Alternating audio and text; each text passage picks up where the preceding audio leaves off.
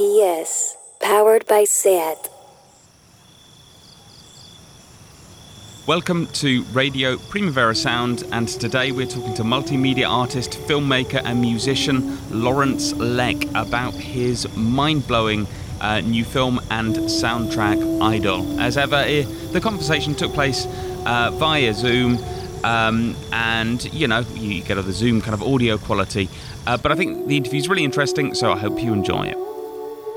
Welcome to Radio Primavera Sound, and today we're talking to Lawrence Leck, multimedia artist, filmmaker and musician. And he really came to my attention with the new album, film soundtrack, Idol, that's coming out, or should I say A-Idol? Well, I'll ask. Coming out soon, which is an absolutely fantastic piece of work. Lawrence, how are you doing? Yeah, good, thanks. Hi from London. I should ask, is it Idol or is it A-Idol? Actually, it's either, to be honest, because it's in all caps. So, it's meant to be a play on AI and idol. But some people, if they've only seen it, will say A-Idol or like idol, but it doesn't matter. Do you know, it didn't actually occur to me until I had to say it out loud. I was suddenly like, oh, didn't know.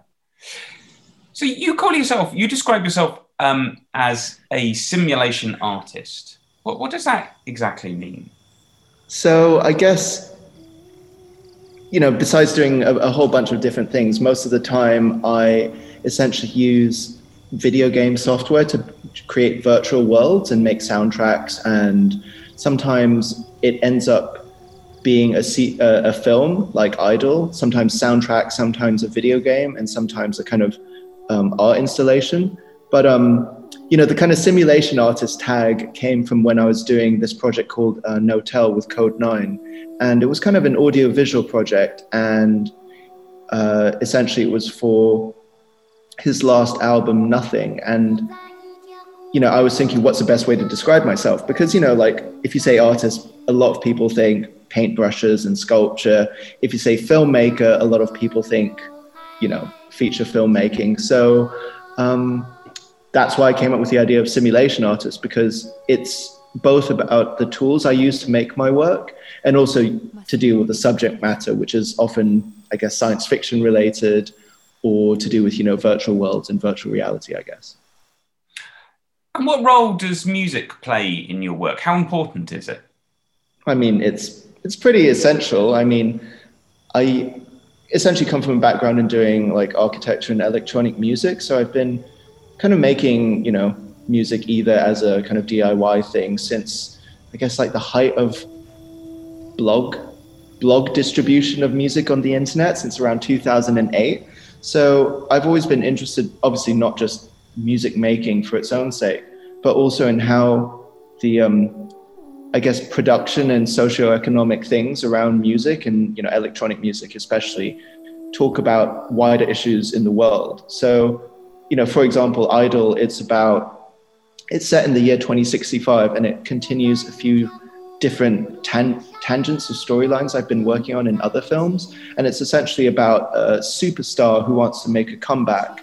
And so she enlists an AI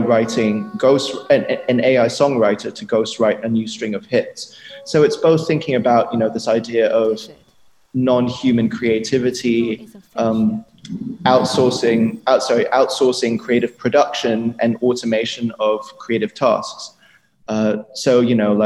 As in my opinion, electronic music has many different kinds of automation designed to make essentially music easier to create. And I think that's a really interesting thing, both from a, I guess, psychological standpoint. And, anyone can be a DJ overnight, learn a few tools, add a few plugins, and ta-da.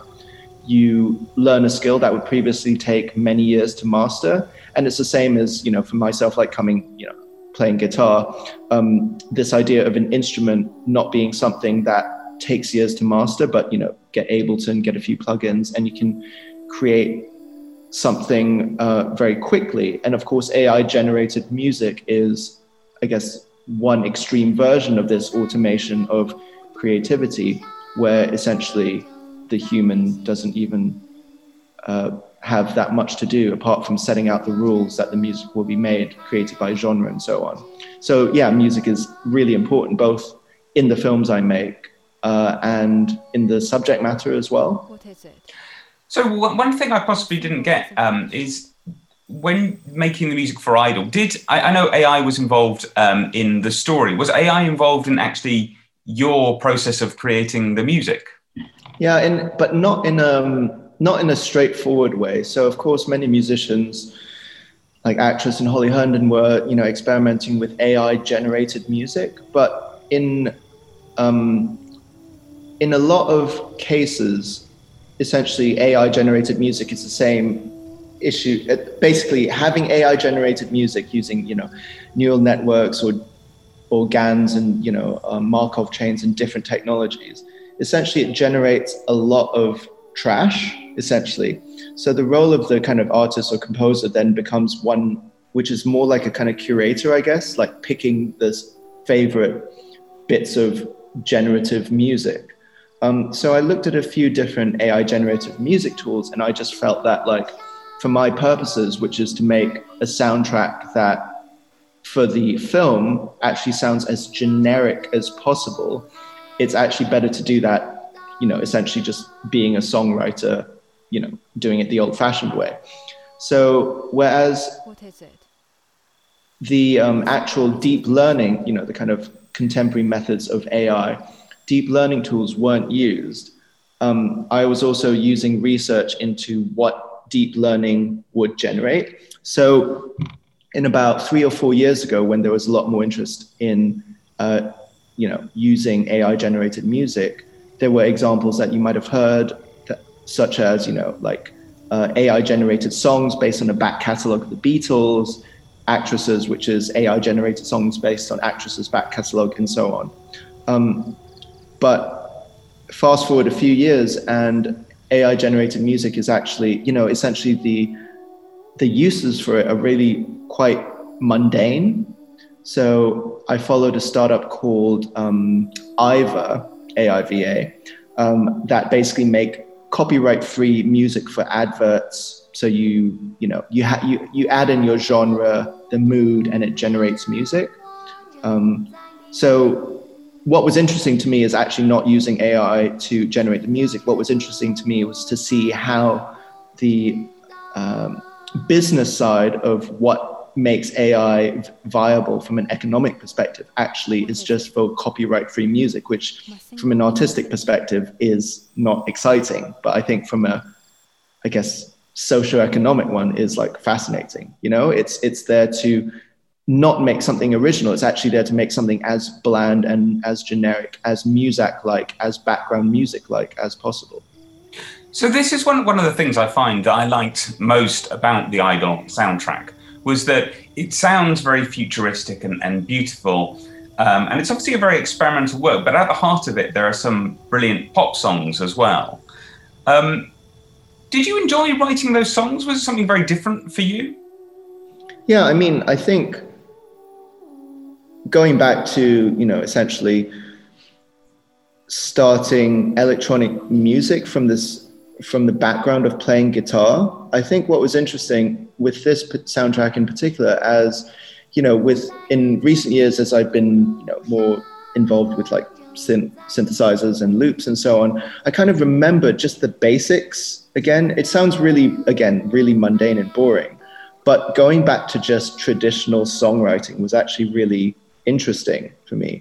So, the other thing is, I follow a lot of music technology things, and it seems that, one trajectory of it, which you can see in a lot of, whether it's Apple GarageBand or Logic or Ableton or, Serato or whatever, these technologies exist to reduce the amount of expert performance that you need to execute. It's not that different from like a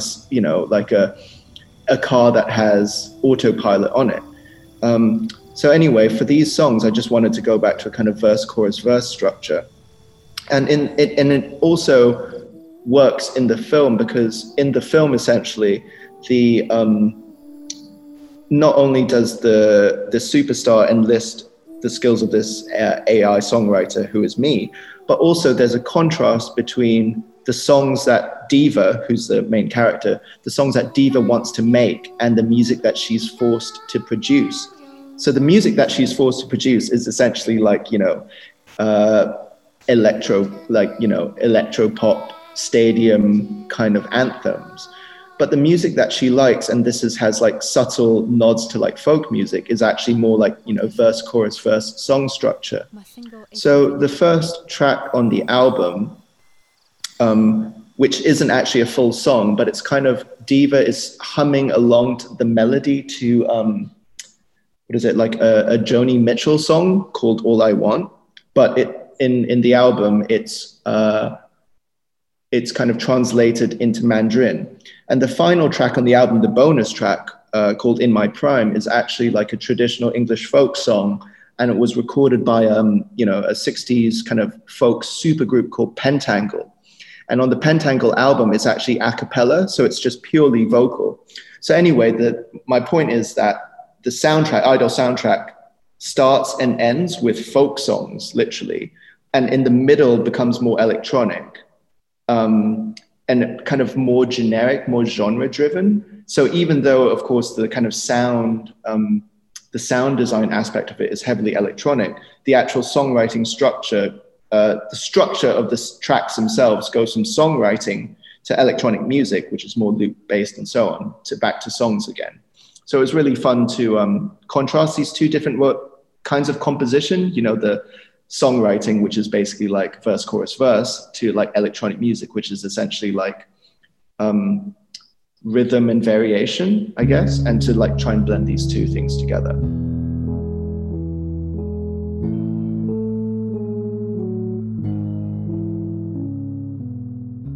I have a theory, and it may be nonsense, but I have a theory that for a lot of experimental music producers, they almost need a character to make pop music.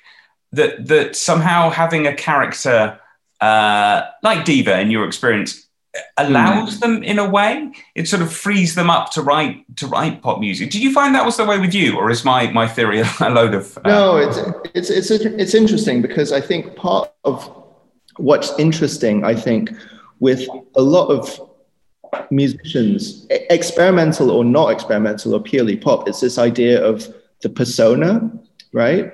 So, as a visual artist and filmmaker, it's kind of different. So in the visual arts, generally the artist is more or less themselves, right? Because the craft, the thing that they're presenting, the film, the painting, or the sculpture is to the public or to the audience produced by the artist.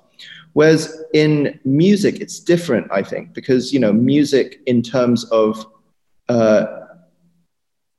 essentially, I feel that the artist becomes the persona. Madonna becomes Madonna, Beyonce becomes Beyonce, for example. Burial becomes Burial.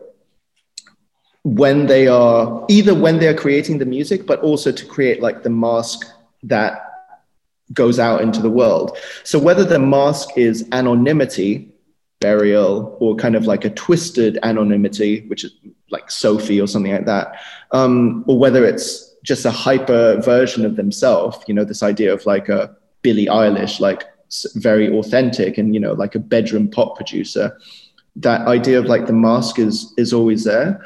So for me, like Diva, because she's just not just a fictional character based on several, like an amalgamation of several real people, but is also like a way to channel different thoughts on creativity. So with Diva, for example, I wasn't just thinking about, for example, Joni Mitchell or like Pentangle, like I already mentioned, but also, what was I also thinking? I was also thinking about Prince, for example. And during the while under developing it, I was watching a lot of Prince live videos. And part of the really ironic thing that was interesting, really counterintuitive, was that death is good for sales. So I watched Prince's Super Bowl performance where he did Purple Rain and it started pouring like torrential rain. And it just really struck me, and that was, I think, just like a couple of years before he died. It just really struck me that the ironic thing with stardom and this idea of the persona is that even though the physical body, Prince himself, passes away, the myth, the print of Prince lives on. And of course, that's really good for sales, and not thinking about it in a cynical way. But of course, after every major artist's death, you get a huge spike in sales. And of course, you know, some record companies are very motivated to make the most of this moment, that, you know, even though the actual human being is gone, the artist lives on. And I just thought that was such a crazy thing. And also because Idol is set in the future, it also reflects my observations on, I guess, influencer culture today. Not just that some stars are expected to be perpetually on show, you know, streaming, live stream, podcasts, you know, just perpetually present for the fans, but also this idea of intimacy, like how, you know, Billie Eilish, for example, is kind of a persona that is not this star so inaccessible high up on the stage like a Prince or Beyonce, but is actually a star that is in the fans' living room. So it actually is much of a kind of personal interaction. So that's just a really interesting thing of how this idea of this second self has shifted. I think it's very interesting you bring up the idea of the persona, because mentioned in the introduction to the album that the diva's voice is created with a Vocaloid voice synthesizer. Mm-hmm. Is there actually a human voice behind Diva, albeit one that's being quite manipulated, or is it purely an electronic thing? Yeah, so it's really interesting because the fact is that it's both. So Diva is actually sung by the non-spoken voice. The singing voice is Cyber Diva, who's actually Cyber Diva 2. So in the previous film Geomancer, the music was sung by Cyber Diva version 1, and now Yamaha in the years since has upgraded it to Cyber Diva 2. The particular technology that Yamaha uses for their Vocaloid software, and the most famous is Hatsune Miku, is it's based on real human singers who sing either in a very specific language, because the phonetics, the vowel sounds, the consonants, the actual sound of a particular language is very specific. So whereas Hatsune Miku sings and is sampled, the human Hatsune Miku originally is sampled in speaking and singing in Japanese, Cyber Diva is sampled singing in English. So even though let's say the stem cells for the voice are a human, the way that they're recombined so that they flow seamlessly from the vowels to the consonants in the spoken language are very, those are algorithmically mixed, if that makes sense.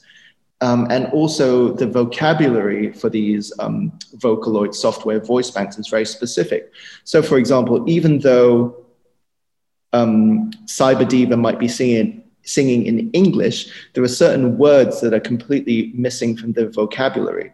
So for example, in the previous soundtrack, which was with Cyber Diva 1, I wanted to say the war only lasted for 2 years or something. But the word war, which is obviously a very common word, wasn't actually in their dictionary. So instead of saying war, W-A-R, I would have to make war like W-O-O and A-H as two separate vowels that then get mixed together.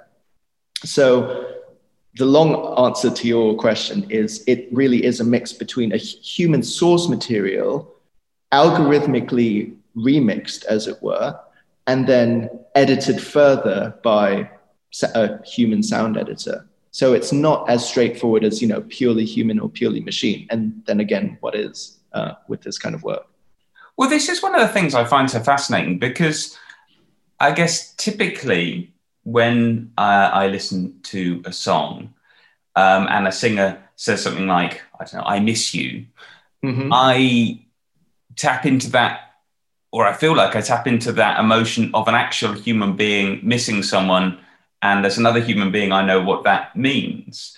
And I find having a singer that doesn't actually exist is very interesting, because I found the music on Idol very emotional, even if there wasn't really a human behind it.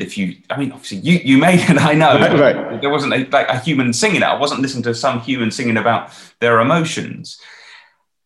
How do you think, do you think like we as humans can listen to something that's created in this by AI or an artificial way and be as moved as we would by an actual human voice? Yeah, it's an interesting thing, because of course many musicologists and like neuroscientists try to examine, I guess, the relationship between sound and sound, empathy, bonding. So, with psychologists, for example, there's a lot of many studies in developmental psychology about the, bonding experience created by parents and child or mother and child through the voice. And that, and some people, for example, say that in nursery rhymes around the world, basically, the melodic interval of a falling major third, which means, a specific kind of singing, is very natural and very kind of bond building. And, if you look at like songs sung between parents and children around the world, you can see this interval. The problem with these studies, of course, is that, it's a chicken and egg situation. You don't know whether this melody emerges from the fact that it's within the human range of singing, or because it is something that harmonically or melodically rather sounds good to the human ear. And I think, I suspect that the truth is somewhere in between both of these two things. But how it relates to, do we need to hear the human singer to feel empathy? Do we need to listen to T-Pain pre-auto-tune to, have more emotions being driven into us? And I think it's a really interesting question, particularly with AI, because, one of the fundamental questions about AI or tests about AI is, Alan Turing's Turing test, where it's a experimental setup designed to test whether a thing answering questions is a human or AI, essentially. I think the question with music is that if you didn't know whether it's a human or AI who's generated this stuff, does it matter, essentially? Or if you heard an amazing piece of music and it turned out that it was generated by an AI, while listening to it, you felt genuine feelings of happiness, sadness, whatever, wonder or loss, and then you found out it was made by an AI, does that, where does that leave your experience? Because the experience was the same, the experience was in the past, but it was before you had knowledge of whether it was an AI or not. And I think that's really interesting. In some studies previously with orchestras, there was basically historically, there were far fewer female players in the brass section, because people used to think predominantly that females did not have as powerful lungs, and therefore they couldn't, have as forceful performances on brass instruments. But when they started doing auditions for orchestras behind screens, right, so you couldn't tell if the player was male or female, all of a sudden, the ratio of female brass players in orchestras went up hugely. So it's obviously that's male-female brass players rather than human or AI-generated music, but it's the same kind of thing. Does it really matter about the source of the sound if the experience is real?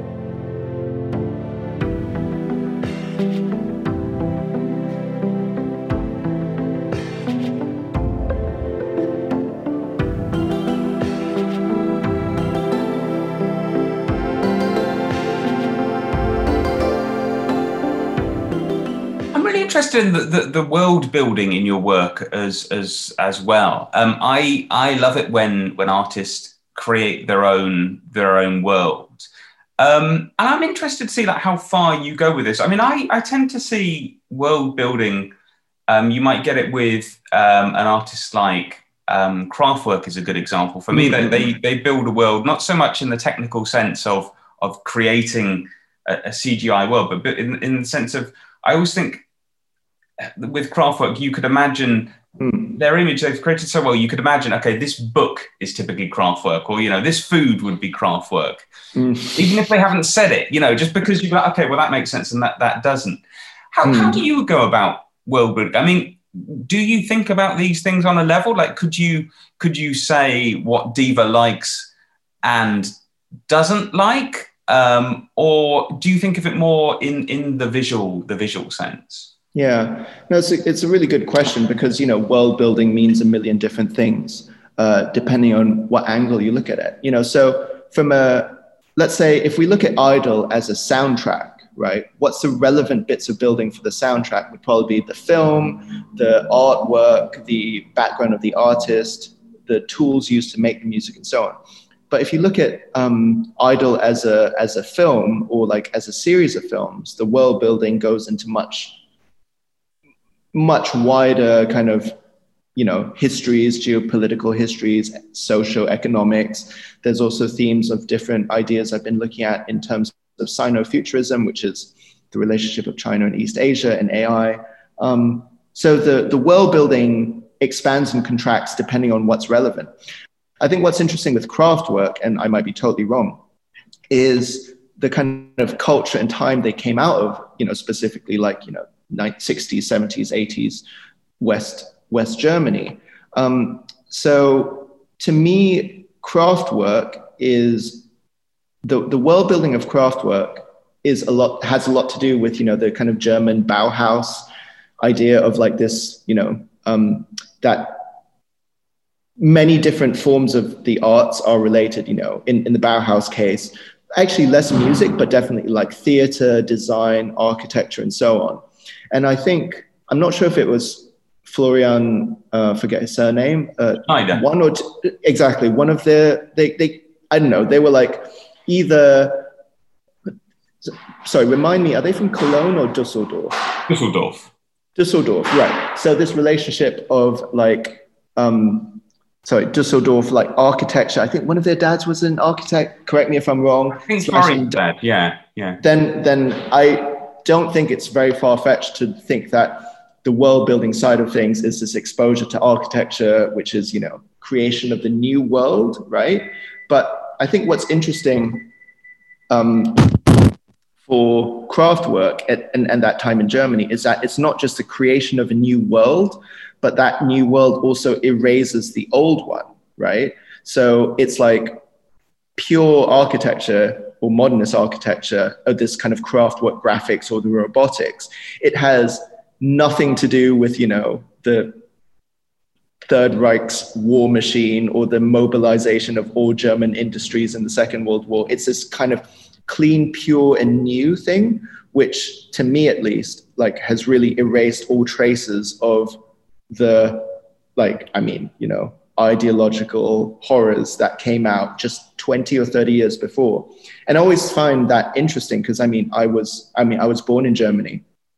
So sometimes I think about what was the wider context of what was going on industrially in this sense. So of course, what I'm trying to say is that Kraftwerk, yes, the world building is amazing, but it's even more amazing to what it's kind of glossing over, rather than what it's kind of creating in its like endless Autobahn, you know, synthetic universe. And of course, it's very kind of tongue-in-cheek, I know, you know, focusing on superficial things like, you know, the model or robots or driving. And I like thinking that there's a lot below that as well. And one thing I find interesting about world building and Idol is that it's coming out at a time where a lot of us are frankly shut off in our own houses, and we're not able to travel in the physical sense of the word.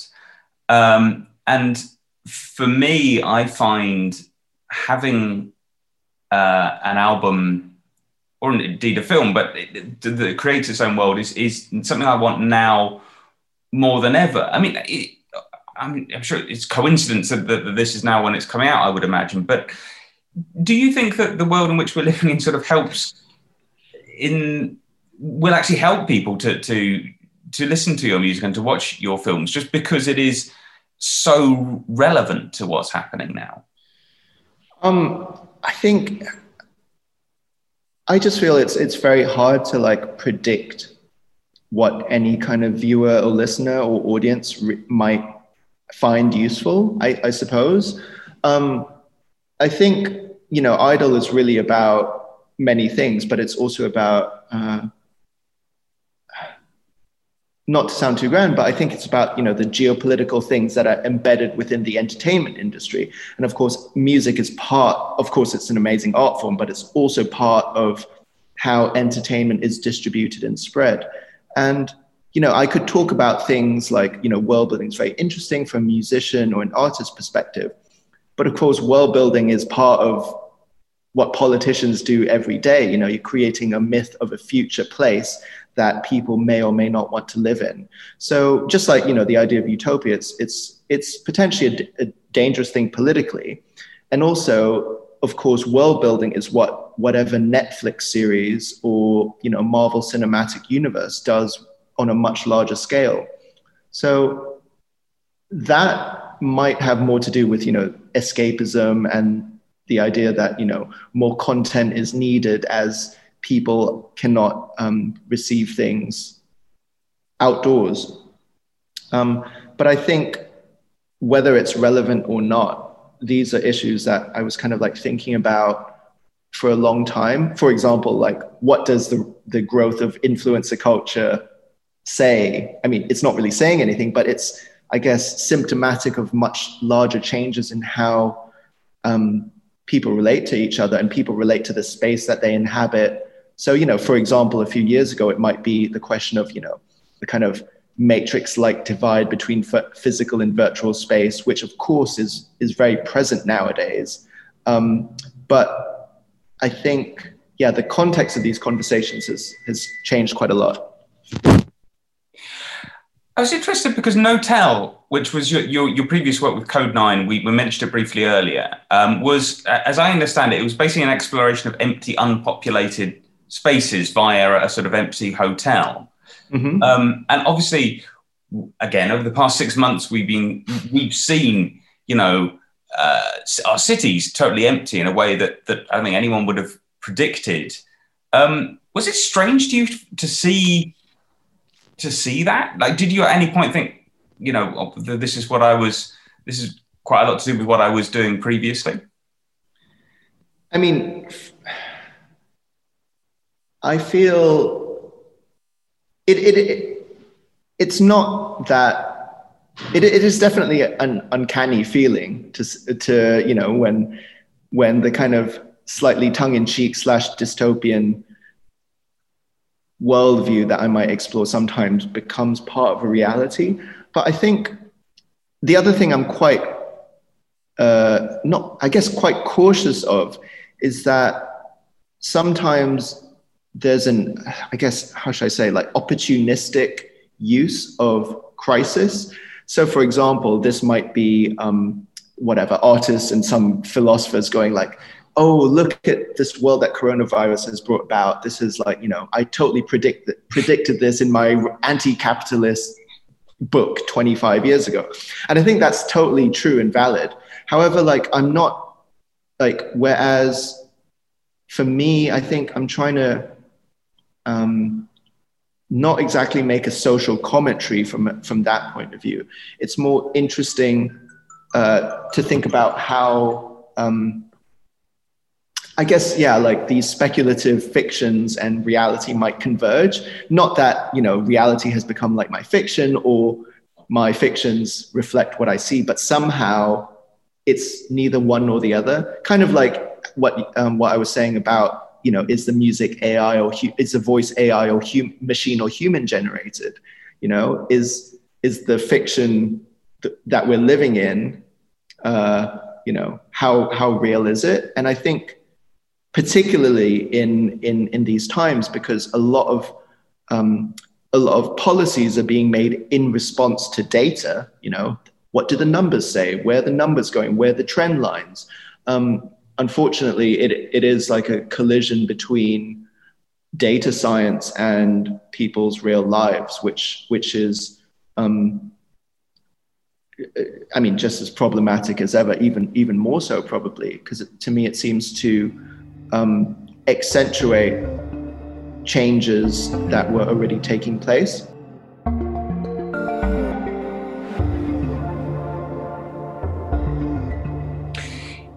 I wanted to go back briefly. You mentioned the entertainment industry, and the film stars Code 9 as, and I quote, the unforgiving label boss, who, and Code 9 is obviously the boss of Hyperdub, the label on which the record is coming out. Obviously, I'm sure Hyperdub is a great label. I'm not suggesting, but what do you think generally of the music industry? I think quite often, like things like the art world or the music industry or the cinematic universe, I think they're kind of like shorthand for creating things, for talking about things that don't really exist. So, for example, some of my friends might say like, oh, it must be whatever, terrible working in the music industry, or like really weird working in the art world. And I think it might seem like that from looking from the outside in, but I feel like, the music industry, frankly, it's like a group of weird people trying to earn a living, doing what they like, some of whom obviously like use different tactics than other people. A lot of technologies intervene and so on. So it depends whether what we mean by the music industry is like, I guess this crude, old-fashioned idea of the music industry that I guess I'm poking fun at in Idol as like evil record label bosses, really profit-driven algorithms and stars who want to, be genuine, but at the same time really want to be popular.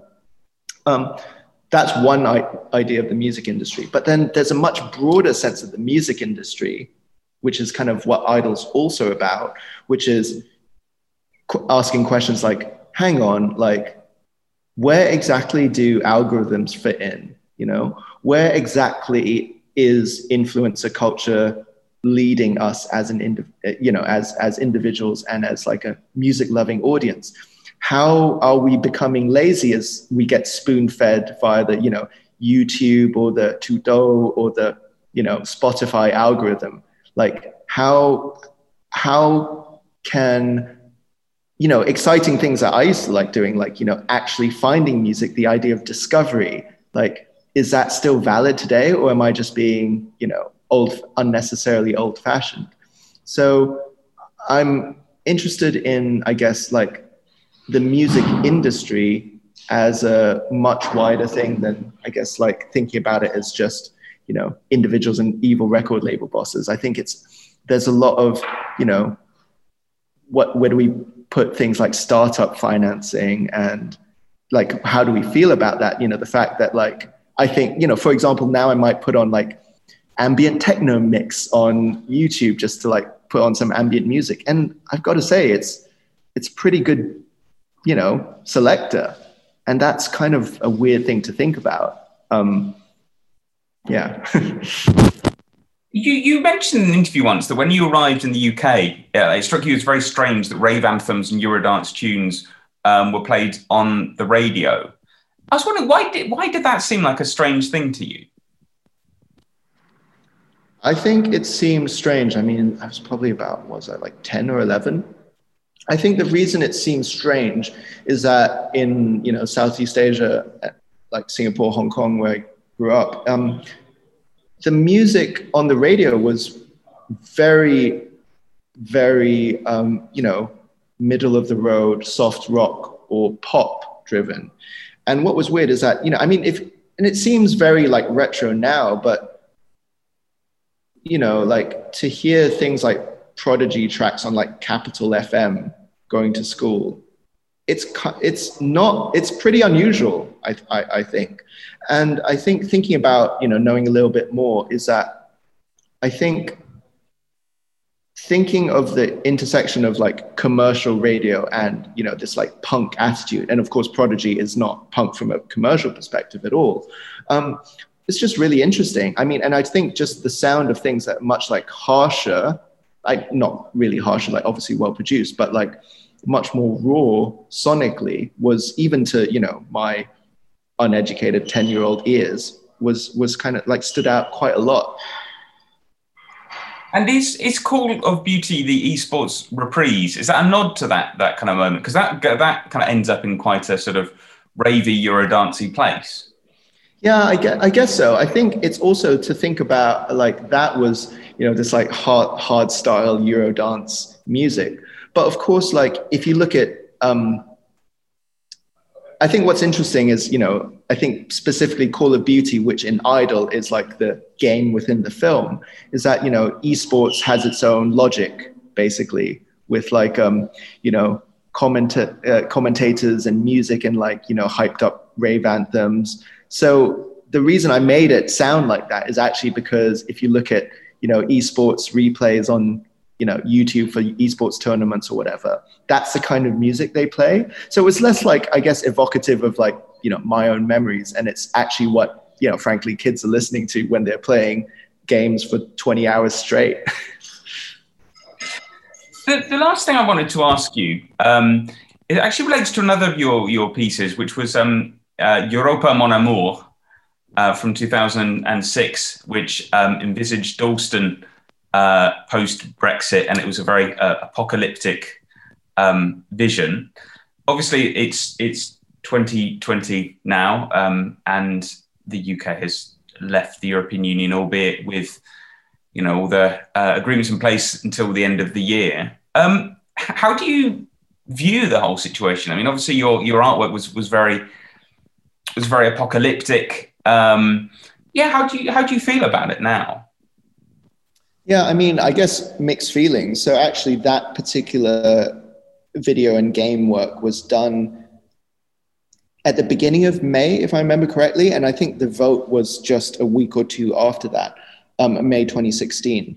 I feel, again, in terms of like not wanting to, obviously I feel sad that the future I joked about is kind of increasingly reality, which is, like tears of laughter, basically.